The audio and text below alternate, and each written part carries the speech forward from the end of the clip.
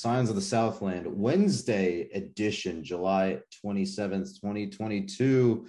We have a special guest with us today, Mr. Ken Sugiura from the Atlanta Journal-Constitution. Mr. Purdy has known Ken for a while with his work with the Technique.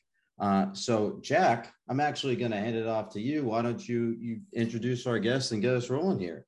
Yeah, so Ken came to the Technique office this past spring semester and hung out with a bunch of us, kind of gave us the lowdown of like, here's how you do this, because all of us were brand spanking new post-COVID to how to run a newspaper and everything. And he was really helpful.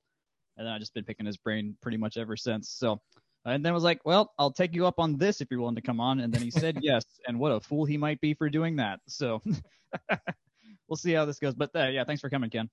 Yeah, my pleasure. Always happy to talk Georgia Tech, and love your guys' work. So happy to join you. Yeah. Well, so let's do the part that we did at the Technique office again, just for those that don't know your background. Like, how did you get to? I guess what's the short way of saying I now write about Georgia Tech at the AJC? Okay. Well, I may go too far, but feel free to stop me. So I grew up outside of Chicago.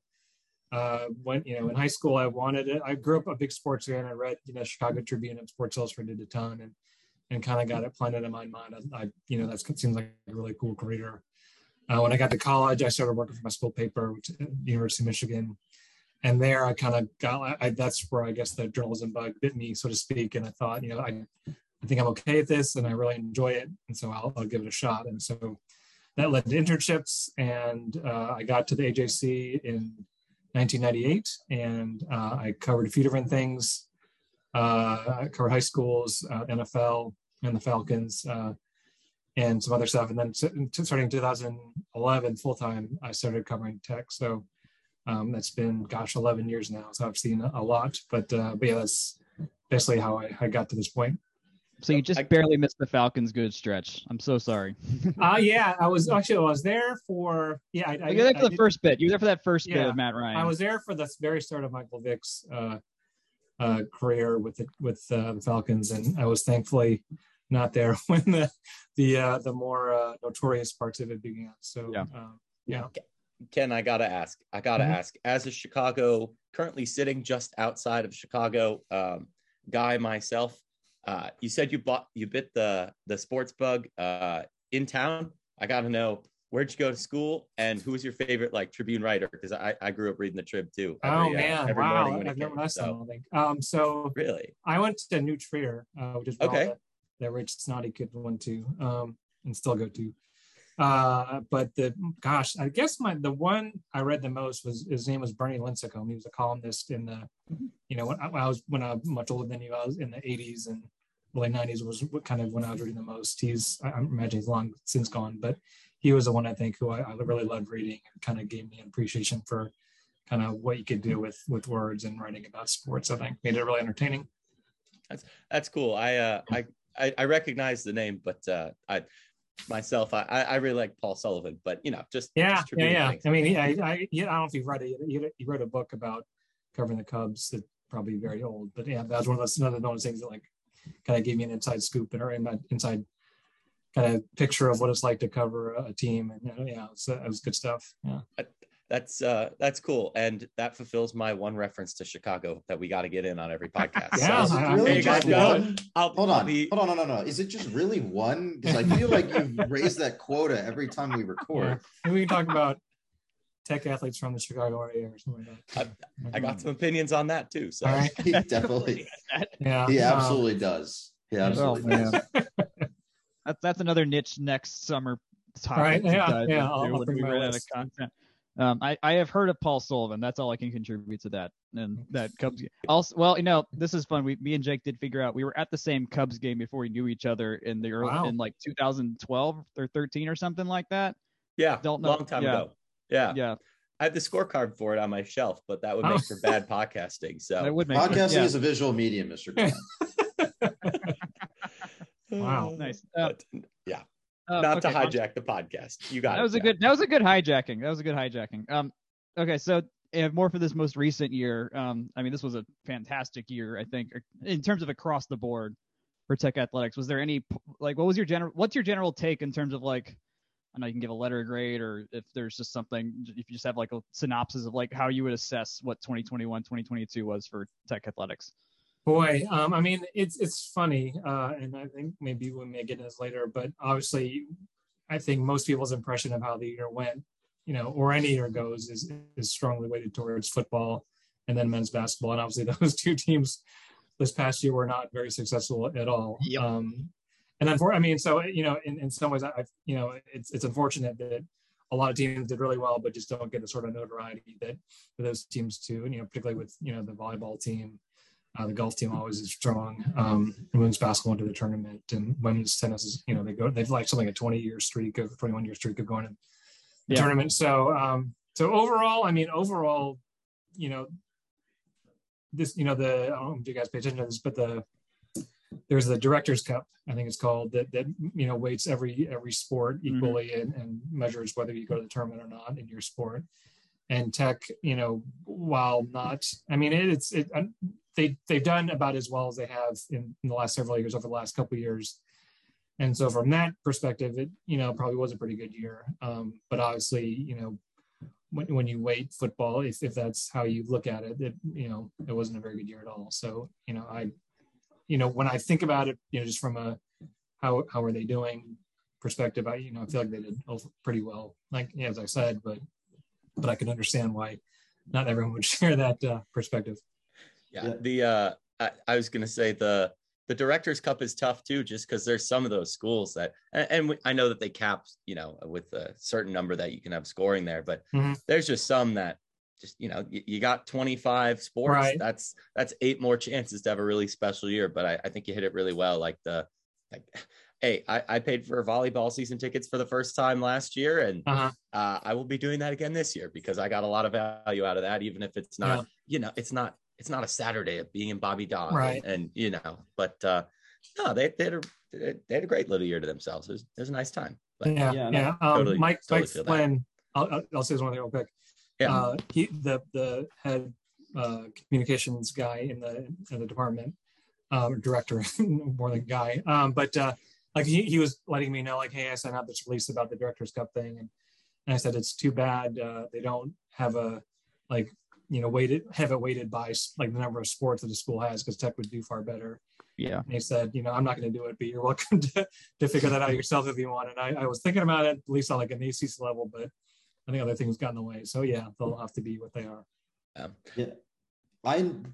The thing is, like, when we first started doing this podcast and I first started writing from the Rumble Seat, one of the things that one of the first things that I looked into was the Directors Cup. I think this was 2018, Jake, if you remember. We actually sent in a question to Todd Stansbury's podcast asking about the state of the program and where things were headed, how they were planning to invest in the program and improve on that score, because a lot of the graphics, a lot of the tweets that we've seen from the athletic department this cycle is that they are saying, hey, these are the highest rankings that we've ever had, and progressively higher since that sort of very 2018, 2019, or I think it might have been 17, 18. I think it was 17, 18. Yeah. And because we had football not making a bowl, basketball still hadn't made the tournament again. Women's basketball was going through an upheaval. Baseball was struggling. Softball was struggling. But now a lot of those programs, maybe the 2 major revenue ones aside, are all thriving. So, right? And it's sort of been an interesting, I think you mentioned this too, Ken, it's been an interesting growth period the last 4 or 5 years, especially if you've been on campus as a student, to see that trajectory. Yeah, I would agree. With softball with, Eileen Morales and obviously Mel Fortner at basketball, they made some good hires. And I've talked with Todd a few times about this, kind of what he sees happening. And I think he's mentioned, different things, just that I think there's maybe a culture of different teams and coaches and athletes saying, okay, let's look, the tennis team is making the tournament. We need to step it up, or the basketball team, or whomever it is. And I think the thing too that coaches have mentioned to me is that I think they feel supported by Todd and encouraged, and certainly you see it, with the way that Obviously you can have your opinions about how things are going, but with basketball, for instance, you could have very easily let Josh Pastner go, for various reasons over the last several years, but that the patience was awarded with the tournament in an ACC championship a couple of years ago. So it's, I guess long term we'll see with football and basketball particularly whether that patience be rewarded, on a consistent basis. But maybe it's things like that I think the coaches are responding to. Yeah. On that note, on Stansbury, what have you? I mean, you said you talked to him a few times. What have you gleaned about like how he's? I guess is there a way you would diagnose his leadership style, or like if there was a way, like a couple terms you would like put to like, okay, this is just how Stansbury runs this compared to other guys. Like what have you seen?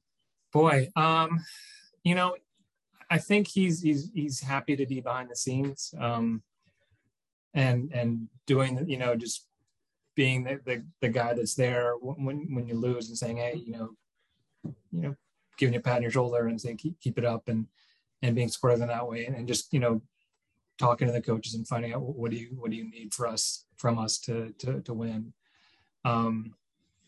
Certainly there's the fundraising aspect of it that's huge to what he does, and certainly he's done his part in getting the funding for the capital campaign. But I think to go back to what I was saying, maybe when I see like how he operates, he's not the guy that you're going to see, strutting around on the sidelines or whatever, or making himself known. But I think he's maybe behind the scenes is where he's probably strongest and probably most comfortable for that matter. That's fair. And I think you've kind of like hit around the edges at like a big concept, at least in the honestly, I hear it the most applied to college football, but I think you could apply it to anywhere in college sports. Athletic department is the term, like alignment, making sure that like, there is that cohesion between, as you said, like different like teams and athletes, but also like athletic director to his program. And, I think like that, the Improving Directors Cup and, just some of the general successes, even men's basketball ACC championship is like a product of, everyone really getting on the same page. And if that page is winning, then I think everyone can get behind that, even if it comes at different times for different people. Yeah, I would agree. I think, from what I get the sense and from people talking to people, I think it's a group of people that are all, trying to support each other and are happy for each other's successes. I don't know if that happens everywhere, but you certainly see that happening at Tech. And like, for instance, like I wrote a story kind of touching on something we were talking about, it's been maybe interesting or noteworthy. And this year when Title IX is celebrating its 50th anniversary, marking its 50th anniversary, that, a lot of the women's teams at Tech have done well. And I spoke with Eileen Morales about this, or not about that specifically, but about just how many teams have done well on the women's side. And she was saying how, that when she got there, she leaned a lot on Michelle Collier, the volleyball coach, to, how have you done things? And then there, I think she was saying it was the two of them, their offices are close to each other. So they end up spending a lot of time, bouncing ideas off of each other and supporting one another. So I think there definitely is that aspect of the culture within the department. I think it's really telling how often you see like the two of them or like Nell at each other's events and things like that. Like that. Yeah. It's very also easy in to each not other's do Twitter things. feeds. Especially in each other's Twitter feeds. I see that all the time. But it's if there's one thing I learned when I was at Tech in college, it's very easy not to do things. So I try and pay attention when I see people, doing things. So right. Yeah, that I like. I think most of the softball games I went to, Collier or someone from the volleyball team was there, whether it was one of her assistants or whoever. Now I only went to like 4 or 5, but of those 4 or 5, they were there if they weren't on the road. So, and I mean, also it's like right next to the to their offices anyway, so like, it's an easy walk if they feel like watching 2 innings.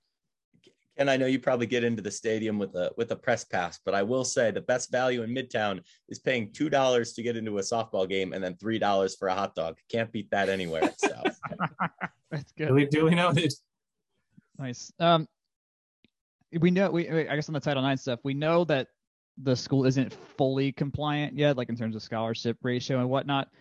us three have had our whole discussion of what we would do to solve that problem. But do you have, I guess in terms of like what your favorite would be and what you think might be best for Tech, what sport do you think is the best one to cross that line into full compliancy? That's a tough one. I mean, I know they're considering it, and I mean, I guess, are you talking about like what's a sport that I would want to see, or what would be like the most? I guess both. Like or... let's say which one you would like to cover if you had to pick a sport, and then if you have an idea of like what might be best for Tech as an institution, what would that sport, or for the athletic association, what would that sport be? Or if you just have a favorite sport that we don't like have now, that works too. Yeah. As far, I mean, I guess as far as the sport I'd want to cover, I mean, I should say that I don't really. I mean, we'll do this. Like I try to cover as much as I can the non-revenue sports. I don't get to do it as much, but you know, I certainly enjoy soccer, and that's obviously a very popular sport. What else? I mean, it's certainly too, like when you think about different schools' programs and what they have and don't have, like Tech is pretty rare in not having either soccer team. So maybe that would be it. But as far as like, and I don't know enough about like, you know, what kind of gives you the best bang for the buck as far as cost of the program versus the number of athletes it's going to give you to kind of get you into Title IX compliance. You know, I've thought that golf would potentially be easy just because you don't need to build anything for it. You know, there's already a practice facility, and all you got to do is hire some coaches, and you're pretty much right. Yeah. I don't know if that like it, but I don't know if that would give you enough numbers to make it worth the investment of a new team. You know, but so I and obviously like a sport like, well, I mean, I don't know like how much crew costs, and you know, if I could conceive of being pretty expensive, but I don't know that it is. I mean, I could also conceive of being not that of an investment because, you know, maybe you build a boathouse, I guess, and you have a locker room space, but you don't need to build a gym or a stadium for that. But the problem with soccer, though, and I'm sorry, I don't know where it would go. I guess now maybe you could play in Bobby Dodd because they have the turf. But I don't know. Yeah, it's a good question. I'd be curious to hear what your guys' thoughts are. I was going to say I've honestly never thought about the rowing thing, but in college I was pretty involved with the club sports world, and just hearing what the rowing guys had to do and gals had to do just to like get on the water, like I was like, you mean you're driving that at 5 a.m. kind of thing? So it's Clemson's really lucky they got that lake right there, kind of thing. But man, no, that I just know that there's a lot of schools that have absolutely massive rowing teams. So maybe you do get a lot of bang for your buck there. That's honestly something I had never considered. So interesting to think about. Yeah, I didn't think about that much either. But yeah, I mean, I guess in terms of like ease of being inside the program, it'd be a lot harder in terms of just sheer transportation versus everything else. We did do a whole podcast about a month ago about how we would solve the soccer problem. Including where to play. We figured out I don't want to say we figured out. We concluded the best option was capping the connector and putting the stadium there instead of playing in Bobby Dodd because of how close the brick walls are, and how it's a miracle like Greg Garza or Joseph Martinez didn't get their ankles broken while they were playing there for United. But you'd be very surprised how good the fit is across the connector. Like it's actually at like very good. It's very expensive and needs for stadium seating. Like it worked a lot better than we thought it was going to, and we know it's an active like thing the city's considering too in some form or fashion. It's just like making like a park or something like that, or This was a late at night harebrained scheme that just had a little too much credibility, way not enough money, but you know, hey, throw money at the problem. It weirdly made sense. It was the weirdest thing is after we talked ourselves into it by the time we really did. Well, it'd be easy. I mean, they'd have a kind of not a captive audience, but like you have a lot of people just walking around Midtown. It'd be easier for them to draw, I would think, if you're in the middle of town. But that does seem like a bit of an investment. Yeah, that's a bit. I mean, they are raising $2 billion now, though. So I mean, yeah. Well, what's an extra 500 million or whatever? Exactly. Have you wanted to turn your 2 billion into 1 billion real fast? This is how you do that. You can either invest it in crypto or build a connector cap. Yeah, but I'm sure they name it after whoever made the donation. So yeah, that's true. That's very true. Akshay Ishwaran Field. That's what I'm hearing. If only. Someone asked the Zelniks how much money they got left hanging in there to fund that. I'll go back to your point about like trying to like give all the sports their shot at coverage when you're doing your writing. So you only have so much time really, or so much. I mean, online at least gives you infinite space in theory to just write about whatever, but there also is just the man hours and all that goes into it. I guess how do you decide? I guess football season kind of dominates, so it's hard to escape it then. Right. And it's not really many competing sports at the time. It's early season volleyball. It's not like we have any soccer, of course. So I guess later on, especially during basketball and later, like how do you figure out for yourself where you want to invest your time in what sport on campus? Well, a lot of it is, as you touched on, kind of what else is going on that requires my time. And obviously, like during football, it's pretty much all I do during the football season. Basketball, I have a little more time to write about other things. But I think, and then in the spring is particularly when spring football ends, which this year was much earlier. I have more time to devote to other things, which is what I'm doing. So a lot of it is just how much time I have. But then I think as far as like writing about other sports, like softball or baseball or golf or whatever, tennis, is just basically how those teams are doing, and maybe if there's an interesting story that I feel like should be shared with a wider audience. So I mean, this past year, like for instance, I don't know that I'd written about softball in probably a couple of years to my chagrin, but they made the tournament. I thought that was definitely worth writing about. And then let's see. Actually, we did something like Chip Towers, my colleague who covers Georgia. He and I had an idea, and I hopefully it turned out okay, that we wanted to cover every single Tech Georgia competition. Wow, that's cool. And so I ended up covering the women's tennis match at Tech, which they lost. I covered baseball and the women's basketball. No. Women's basketball, I wasn't able to, but I ended up doing more than it probably, it enabled me to get a little farther than I would have. So I was going to do that.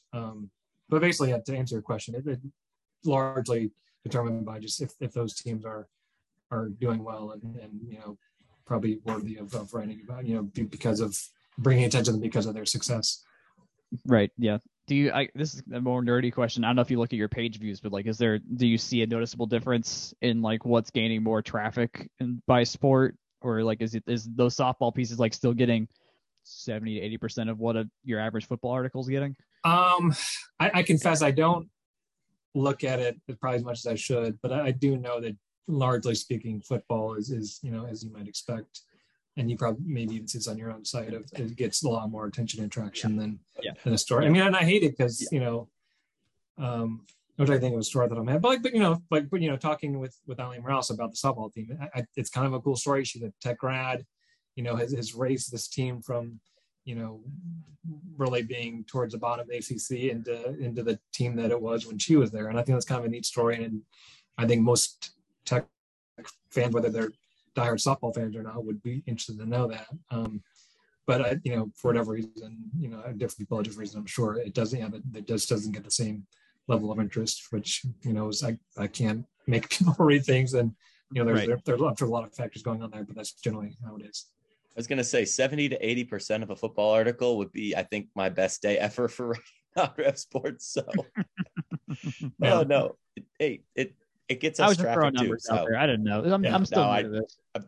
I'm giving you our hard time, Jack. It's all good. I guess so. The football versus everything else thing. I mean, Tech. as I was writing this question, I was like, oh, Tech is a lot like those European sports clubs that like are they're like, there are a bunch of different sports. Like Barcelona's got like 5 or 6, Real Madrid's got like 10 different sports that they have. And it's just not a concept we have that concept here of like a place where you have a lot of different sports under the same banner.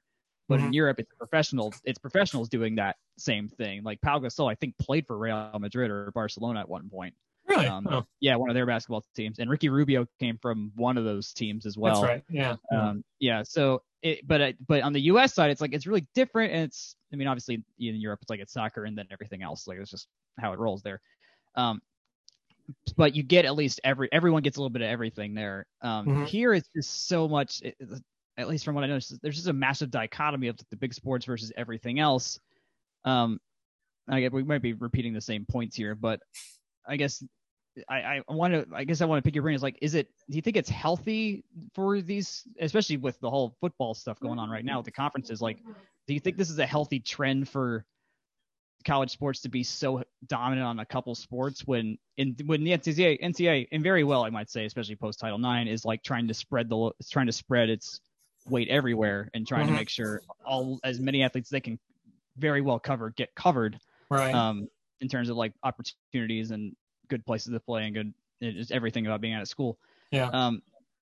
I guess do you think the nature of things right now in college sports is in a healthy spot, or just just thinking about where this is probably going post conference realignment and whatnot? Like, how is the current arrangement, you think, good for all the sports in a sense?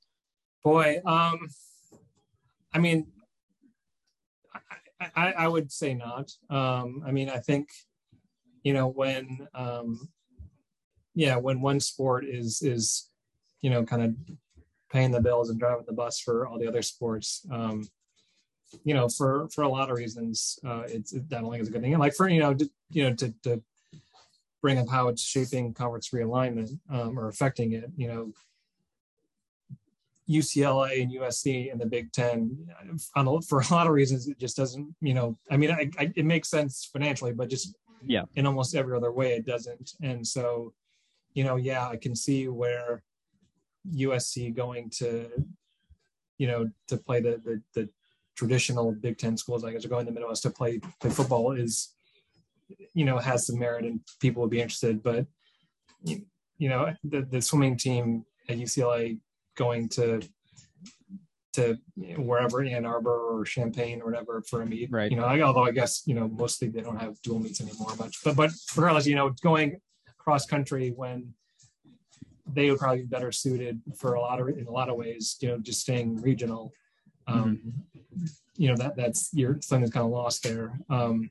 But as far as just like, is it healthy? I guess I just sort of look at it as the way it is. And I would say this, like, one thing that's you've seen happen, like with the women's basketball tournament, there was obviously, in 2021, I guess it was, when the two tournaments were in Indianapolis or Indiana and San Antonio, there was obviously a lot of issues raised about this really isn't equal and the whole thing with the locker rooms or the weight rooms rather. And I think one thing you've seen is that, people, when you put the women's tournament on, people watch it. And the same thing was true, I think, with the volleyball tournament, the NCAA tournament for women's volleyball. And so, I don't need it. I guess it may never reach the point where it's even close to playing the same kind of revenue and eyeballs as football is. But I think too, there's probably something to be said for, if you, and I guess as well as one of those kind of chicken and egg things of, if you put more marketing muscle behind volleyball or gymnastics or whatever, are you going to see that sort of return? And I would think, at least to some degree, it's proven that it's working and that there's interest there, and it's just a matter of different media organizations, and probably including me, being willing to say, hey, this is important and people care about it, and maybe if we get the ball rolling more, that'll have an impact on ultimately on viewership and revenue. Yeah, I mean that's it's not a problem that'll get solved fast by any means. I mean, that's, if you're adding all the sports, you're trying to invest more dollars, and that's not only very few schools can do that on a dime and be like, okay, yeah, we've got the extra X millions from football ticket revenue. We just need to figure out how to spend properly or decide what's the next building going to be in some cases, especially with like Wake Forest and teams like that. Mm-hmm. I guess okay. Yeah, well, I was going to add, like, you saw a renewed focus from ESPN, so your broadcast partners, on the Women's College World Series this year, right? Yeah. And that drew, right. The final, the championship final for that drew as many, if not, I think it was more than the men's. Really? And then the baseball one. So it did. It's not just on the onus isn't just on the schools, right? It's also on the broadcast partners, and especially ESPN. It holds the rights to all of the non-men's basketball tournaments. Like, if they are willing to put in the effort in advertising, then obviously, like, people are going to watch it. But it's incumbent both on the investment there. I think is incumbent on both ends, right? Yeah. Go ahead, Jake. Can I take a little bit of a rewind it back? I honestly am not well versed in the European soccer world. I am barely versed in the American soccer world. As is much more complicated than the other, I'll say. As these two fine gentlemen know, I just kind of Akshay's like, let's go to the Fire Atlanta United game. I'm like, okay, cool. There, soccer. I honestly didn't know that they had such extensive extenuating programs outside of the main soccer, and honestly, I think that's kind of fitting. You look in a lot of trends in nature, in data, where there's a large focus on one thing and progressively smaller. What those relationships are does vary depending on what the phenomena is that you're looking at. But like at the end of the day, something's going to drive the boat, right? Like I think football, just being a cultural touchstone and kind of almost like a forced scarcity too, right? You have 12 days a year. What's going to happen? That I don't know. There's obviously it's not a perfect system, but there's a magic and an allure to it in a way that I think it is exciting. Not to completely undermine obviously there's still issues and flaws because and those trade-offs do need to be measured, but no, I just thought that was an interesting tidbit to know that they do have basketball. I don't know if they have hockey over there, but other stuff other than the soccer. So the Scandinavians and the Eastern Europeans very much do. That's where half the NHL comes from for the most part. Is people mooching off of those teams. But yeah, like they don't do college sports in Europe though, so there's a vacuum for this kind of stuff that's filled up by universities and institutes here. So that's a way in how it gets filled. Related in terms of how now NIL is totally just throwing another massive monkey wrench in the entire landscape of everything. Tech is in a weird spot because it's not like you can just like ignore the academics when you show up here. Like I mean, if you're a Scheller student, having been there, there's ways where you kind of can, but it's not as easy as other spots. Right. And I've been with enough professors to where they don't exactly just give you an A and let you walk for the most part. We try not to hold it against Jack that he graduated from Scheller. I know where I stand. I've had to convince people that my degree did not take the same number of hours, despite having the same words on it as many other folks in the institute. All of them are the same but two, Jack. All of them the same but two. Y'all need to give yourselves more credit. Y'all need to give yourselves more credit. We do all right. But all I have to say, it's like, in terms of like, okay, now you can go about just about anywhere you want, and when you come to Tech, athletically, it may be a very good situation for you, and I'd argue for a lot of the teams, it would be a great spot for people to show up to. But how much do you think is the academic portion of that decision going to help or hurt Tech? Because that could, in some ways, I can think about how that's going to put this further down in terms of where people would want to go, or just kind of works out and it's just grad transfers like we see with Cameron Swartz this year, or people like that. I mean, what do you think about that? Like as far as like how much the academic rigor of Tech is going to affect recruiting and so forth. Yeah. Like kind of in light of NIL or just generally? Well, NIL and also more just the loosening transfer regulations as well. In terms of being able to just kind of hop on the portal and be like, all right, let me see what's out there.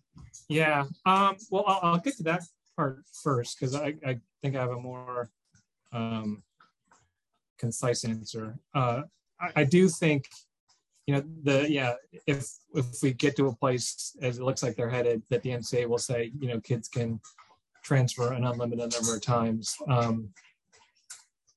I would see that probably hurting Tech. I mean, one thing I've heard from coaches is that it can be hard to get kids into Tech, for all the reasons you guys are aware of just, credits transferring and matching up at what, if a kid's majoring in, I don't know, what's like the famous football major, like, Business recreation science. Yeah, well, yes, but other schools, family science or whatever, just some sort of soft major somewhere else that it's going to be harder to get a kid into Tech. And so if that movement continues and kids are going from school A to school B to school C, Tech is not going to be able to be a part of that as much as other schools might. As far as NIL goes, I guess that conceivably could also be negatively impactful to Tech, just on if kids are going to be motivated by, I'm going to go to the school where I'm going to get the best deal. That's probably just the way things are looking. Tech isn't at the forefront of putting together big money collectives, and so that's going to be a strike against Tech, but B, that's just knocking down, I want to get a good degree at the school I go to, and not that factor is going to get knocked down a peg. And so, it's for better or worse, not going to be in Tech's favor. But yeah, I guess what probably, the people that are in charge of Tech would say is, we've still got to just find the kids that want to come to a school for, quote, the right reasons of wanting a good degree and the connections and so forth. And I think there are kids like that. Like, I think there, as much as there's a sense of everyone is asking how much can I make an NIL, I think there's still kids that maybe they're interested in it but aren't driven by it. So and maybe now more schools are competing for those kids if they don't have the NIL packages that other schools do. But there's still opportunities, but maybe they're not going to be as, not that they were wide and deep before, but maybe even less so than now. Yeah, I think it's just interesting looking at how it's like different flavors of the same problem that people have been talking about for years and years, and just like the constant evolution of it, right? Like, Bobby Dodd, 67 years ago was getting we need X major, to stay competitive. And 30 years before that, the whole, I don't actually know how much you know about this, but the whole like taking the business school or the commerce school at the time and shipping it out is, the same problem. What are the athletes going to study? And, you go 30 years before that, and at the dawn of the NCAA, there's, ringers and people getting paid and stuff like that. Like, it's interesting to see that, like, how much the more things change, the more they kind of, obviously nothing stays the same, but modern problems, rooted in just the same. I think that's one of the more interesting things about college sports personally. And that's, there's not really a question buried in there, but like it's weird to see the landscape change, because it's always going to keep changing. And I don't know. I think it's changed faster, not to speak for Akshay and Jack, just off the cuff, but I think it's changed faster in the last 2 years than any of us on our side would have expected. I don't know if you feel the same way, but yeah, I would say, yeah. Good stuff. Okay, we'll go lighter to finish up here. Do you have a favorite anecdote covering? I guess, pick any moment. Do you have a favorite, just general aside thing that ever happened? Wow. Man, like funny thing has happened, or just like my favorite event that I've covered, or I'm gonna bet the funny stuff doesn't make it out as much. So let's go with that. Okay. Now I gotta come up with something. Man, I'm the worst at thinking of stuff like this. I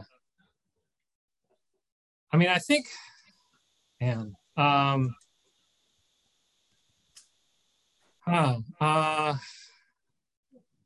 Well, I think, this is not funny, but like one kind of, when I think about my experiences covering tech and just going places. And I think this isn't funny, haha funny, but it's only memorable. So this, it was Josh Pastner's second season, 17, 18. And this was all right in the midst of the Ron Bell stuff. And I was flying to Pittsburgh, and I forgot my driver's license. Ooh. And so I was able to get through security at Hartsfield. And this is always, I'm not sure how this happened, but with a tech credential and my Sports Illustrated, which has like my copy of Sports Illustrated had my name on it. So it has an address. So your address. Yeah. Wow. And then I think I missed my flight. And I think like as I was at the airport is when one aspect of that story came out, like maybe his lawyers, Josh Pastner's lawyers, put out some release. And so there's that going on. And then I got there to Pittsburgh. Well, you did have your wallet, too. Yeah. Oh, yeah. Actually, I did. Yeah, my wife just reminded me. I didn't just have not my credit card. When I had my license, I didn't have my credit card either because I did. So I had nothing. But when I got there, I think like I was able to get in touch with someone that I needed to talk to for the story. So I ended up staying at the airport and writing, I think, something like that. And then it was like a blizzard, and so I was having a hard time getting a card to my hotel, and then I covered the game, and then So I'll remember Rich Stewart, who was the trainer at Tech. He let me, or maybe it was Mike Stamus, but one of the two lent me money just to kind of get me through this ordeal, and I was able to somehow get through security at the Pittsburgh airport, and then made it back to Atlanta and safely home. But there's nothing really to tech. It's more about me and my feelings as a traveler. Yeah. Did you have to use that Sports Illustrated again on the way back from Pittsburgh? I think that's what I got through. Yeah. Used the same trick twice. Wow. So always carry a magazine to the airport is the lesson here. That's your name and address on it. Does it count as a real ID? I guess that and my tech credential, which I mean you could make it home, I suppose, if you were. It's decently official relative to state issued identification. I mean, I don't know what I think about the fact that I got through with that, but I certainly am grateful. So yeah. If you're ever in a pickle again at ATL, we've got a couple guys on the inside, so just let us know. It's weird how much of our group chat is just airport talk. Like I'm just it's obnoxious how much of it is, but that's beside the point. Okay. Grand finale. What do you think of the football uniforms? Save the best one for last, of course. Right. Yeah, the one that people care about. I don't know. I mean, when I saw it, I guess it's funny that the thing I care about, I don't know if I care about the most, but I care about a lot is how well can you read the numbers from a distance. Oh, right. Yeah. And I remember, that actually was going back to I think maybe the first year I was covering the team that they came out with like a yellow jersey with white numbers and you couldn't read it. Or maybe it was, it was gold numbers on white jersey. But either way, it was really hard to read. And so I was looking at the white jersey with the metallic gold numbers, and I was trying to decide is this going to make it harder or easier for me to be able to see them from the press box? And so I don't know the answer to that. And so maybe that ultimately determined my opinion of the uniform itself. But I like it. I think I saw some tweets and even some of yours about how, I totally get the frustration of they have such a hard time. It seems like matching the golds and the number, like the material in the jersey number, ideally would be the same as the pants or they be not or closer. So, I think it's one of those things that I don't know how much of a barometer Twitter is about anything, and because some people were griping about the stripes not, or the metallic look not being completely uniform. Is that a lot of people? Is that just 3 people and most people don't care? Most people like it, but I'm okay with that. I'm not. I guess ultimately it'll be can I see it on TV or on a press box? That'll probably determine my final opinion. Honestly, I think that's an intriguing storyline going into the year, is just how do they all look. Like the metallic looks, I'm excited about that, but just like, like if that's something that gets eyes on the TV, see what do the new uniforms look like when they're actually out there? You gotta, I don't know. I'm looking forward to that. I'm looking forward to long. I feel like we didn't talk about football at all. Hopefully you're not too disappointed, but you gotta, it's July. You got to get the signposts out there, whether that's football or volleyball or something, because we're still a month out before things kick back up. So I'm curious, what do you guys think about the uniforms? I guess I did do a whole article about this last week. So I emailed Mike Flynn about it. I'm like, all right, here's what I need. I need to find out some things here. Based on what he told me, basically was that the gold thread, so not like the paint on the numbers or the striping, basically like was just whatever Adidas had on hand for the most part, unless a color they were able to fully customize, because gold is the hardest jersey color to get right. Right. So I mean, initially I think all of us thought, it's like, wait a second, we saw the gold uniforms in 2019 when we played against Georgia, that matched like the rec. It matched the rest of the golds on the threads and on the helmet and everything. Like it seemed right finally compared to the Russell uniforms that had 4 shades of yellow from my count. And then this time it's like, wait a second, that's mustard. That's not the same color. And then it took me twice to ask Mike. I'm like, wait, do you get what I'm saying? He's like, yeah, it's basically Adidas just couldn't do. That's just what was there basically with the supply chain, and they use a different fabric than they did with the old set too. So. Yeah. Interesting. I'm interested to just see how they look in the sun. I've only seen studio shot type thing, so I'm withholding judgment. And also, if they're looking a little bit more retro, I know we've standardized around gold. Don't hate me, but like don't shoot the messenger. The throwbacks do look a little bit more mustardy. So if that's with all those Calvin Johnson highlights, it looks kind of like the stuff he was wearing. So like, if you couldn't tell, I'm a little bit agnostic about this kind of stuff. So, don't think about what's on the field. Think about the past. So that's the message. Jake is much more of our historian.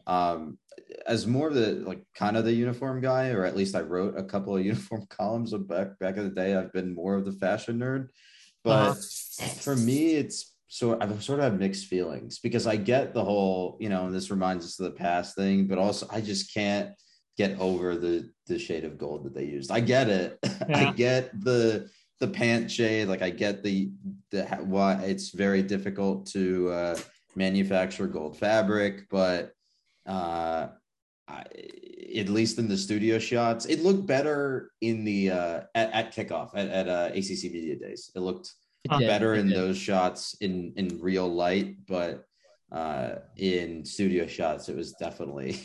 We'll also get multiple different lightings, because the first game's at the Benz. The roof will probably be closed, and then it's a day game against Ole Miss, and then a night game against West Carolina. So we'll see. I will say the Benz's lighting is not a particular compliment to anything. No, that place is rough in terms of lighting. It helps. You got to have daylight to see things much nicer than just the daylight. So we'll see it versus Western Carolina. In week 2, in what I assume, what is that, a 7 p.m. or is that a noon? I forgot. Ole Miss is a 3:30 and Western Carolina is a 7. Yeah. Okay. Wait, Western Carolina's a night game? Why am I just? Sorry, clearly I'm. It's July, Jake. You said it yourself. Don't worry about it. We don't have to think about this still. Fair enough. That's all the questions. That's all I had on my docket. Thanks for coming, Ken. Do you have anything else for us? Like I didn't want to just grill you for an hour, but. Well, actually, you mentioned one thing about the majors. You said there's only 2 that are different. Like there are two that are, I guess. What a good thing you're saying, like 2 that are significantly harder than the other ones. Like in terms 2 that of are harder than the other ones, like among the 3 of us. No. So I think we were talking about Scheller and then. Oh, No. yeah. So Jack was business administration, so he was in Scheller. Right. I was in the College of Computing. I was a computer science major, and Jake was a what, double degree, double jacket, mechanical engineering. I got 2 mechanical engineering degrees, but drives me nuts when people get on high horses about, biomedical or aero or blah. It's all hard. We all now that Jack got out, we all got out. Like, no one was in underwater basket weaving. Like, right. Yes. Yeah. That's only at Georgia. That's one of their PE majors. Mm.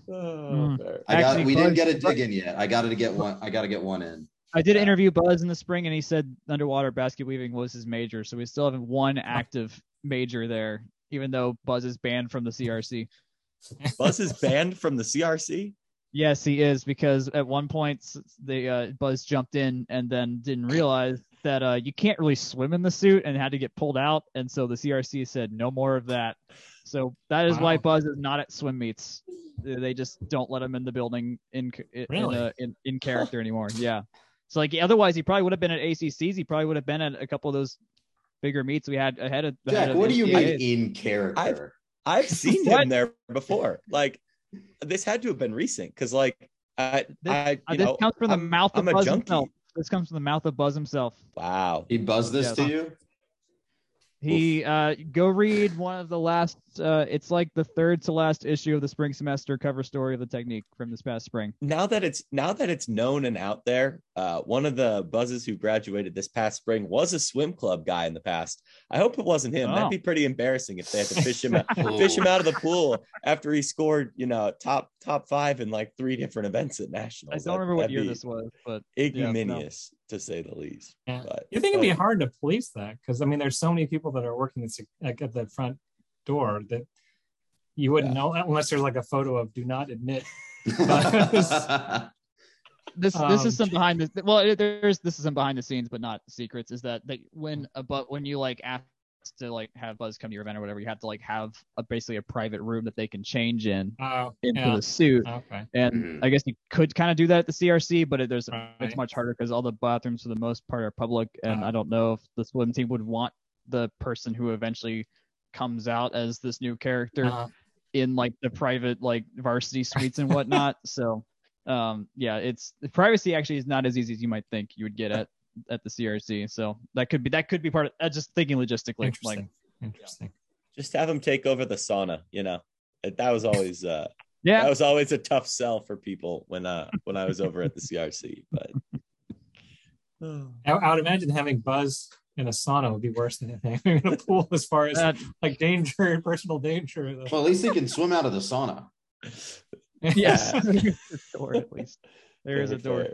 Yeah. All right. All right. Well, Ken, thank you again for coming and speaking with us today, and thank you for your time. Is there anything you want to plug before we head out here?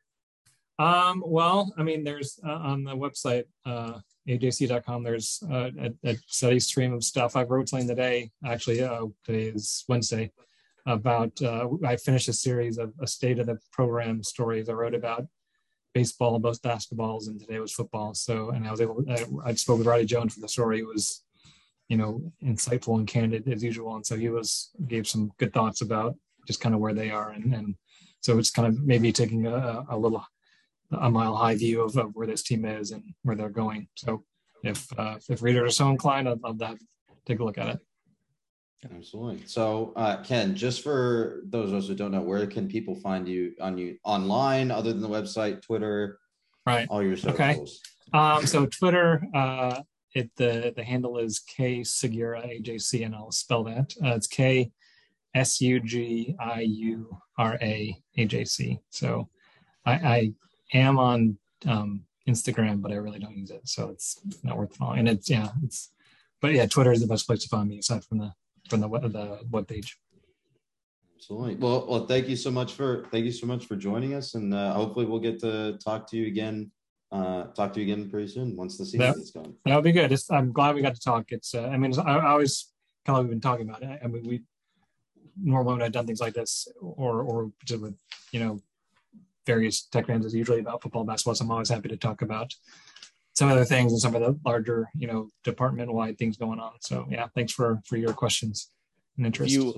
If you ever have building related opinions too, we'll take that too in the future. All right. We're podcast of multitudes. Okay. We are. Yeah. All right, Mr. Grant, why don't you take us home? Yeah, thank you everyone for listening tonight. As always, you can find us at FTRS blog on Twitter. Jack and I are at JakeGrant98, at Jack Nicholas on Twitter. Akshay, you can try and find him, but best of luck with that. You can email us from the rumbleseat at gmail.com. As always, we appreciate comments, suggestions, future topics. I'm getting ahead of myself, but we really do appreciate that. And we use it to help build out our future schedule. In terms of where you can find our content, you can also find us at fromtherumbleseat.com, comment and things there as well. Podcasts, wherever fine podcasts are sold or distributed. But this has been Scions of the Southland. Thank you for listening. And as always, go Jackets. Thanks again, Kat.